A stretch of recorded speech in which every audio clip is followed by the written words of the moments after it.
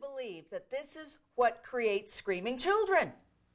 They have learned how to get attention, even though it may mean getting yelled at by their parents. Sometimes we think we are paying attention, but we wind up giving other people what we think they need instead of what they really need. This causes them to feel angry and resentful. We communicate from an autobiographical focus. It's all about what we assume to be their interests, rather from an empathetic view. Empathy is with the intention of the other person in mind. This forces us to question, listen, and question more so that we know what their pattern and their schema is. We shift the focus from ourselves to them.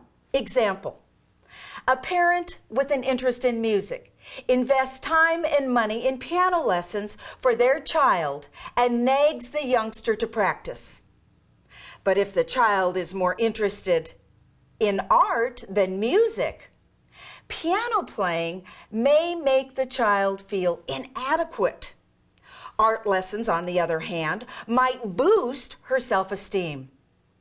The focus has shifted from what the parent wants to what the child is interested in.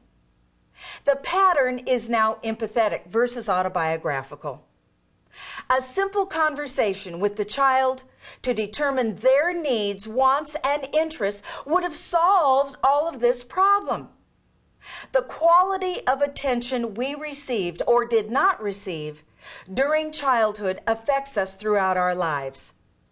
Adults who didn't receive positive attention when they were young don't know how to give it to their children or to other people.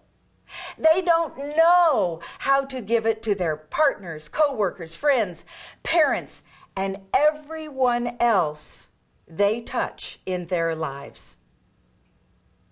Then their question is, what's wrong with other people and why don't they ever listen to me? We must learn to get the attention that we need. To give positive attention to others, we must first learn how to give it to ourselves.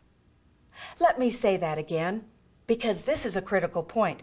To give positive attention to others, we must first learn how to give it to ourselves.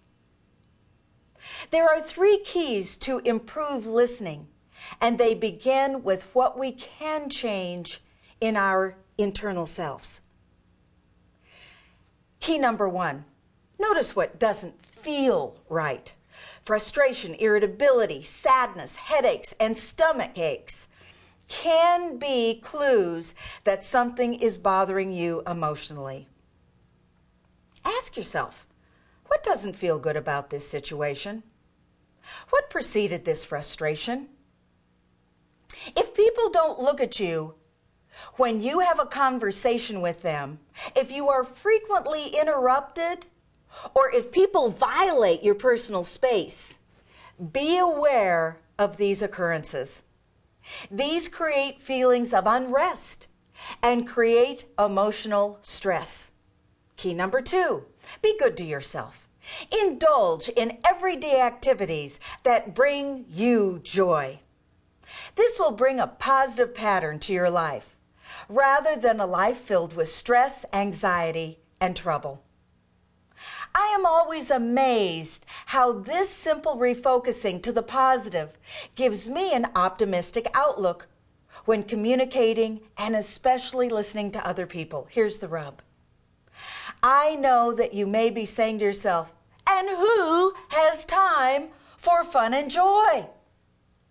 If you want better relationships with other people, you have to take care of yourself first and foremost. Key number 3, don't expect people to read your mind. Do you have someone in your life that expects you to read their mind? Now, I haven't figured this out exactly how to do this.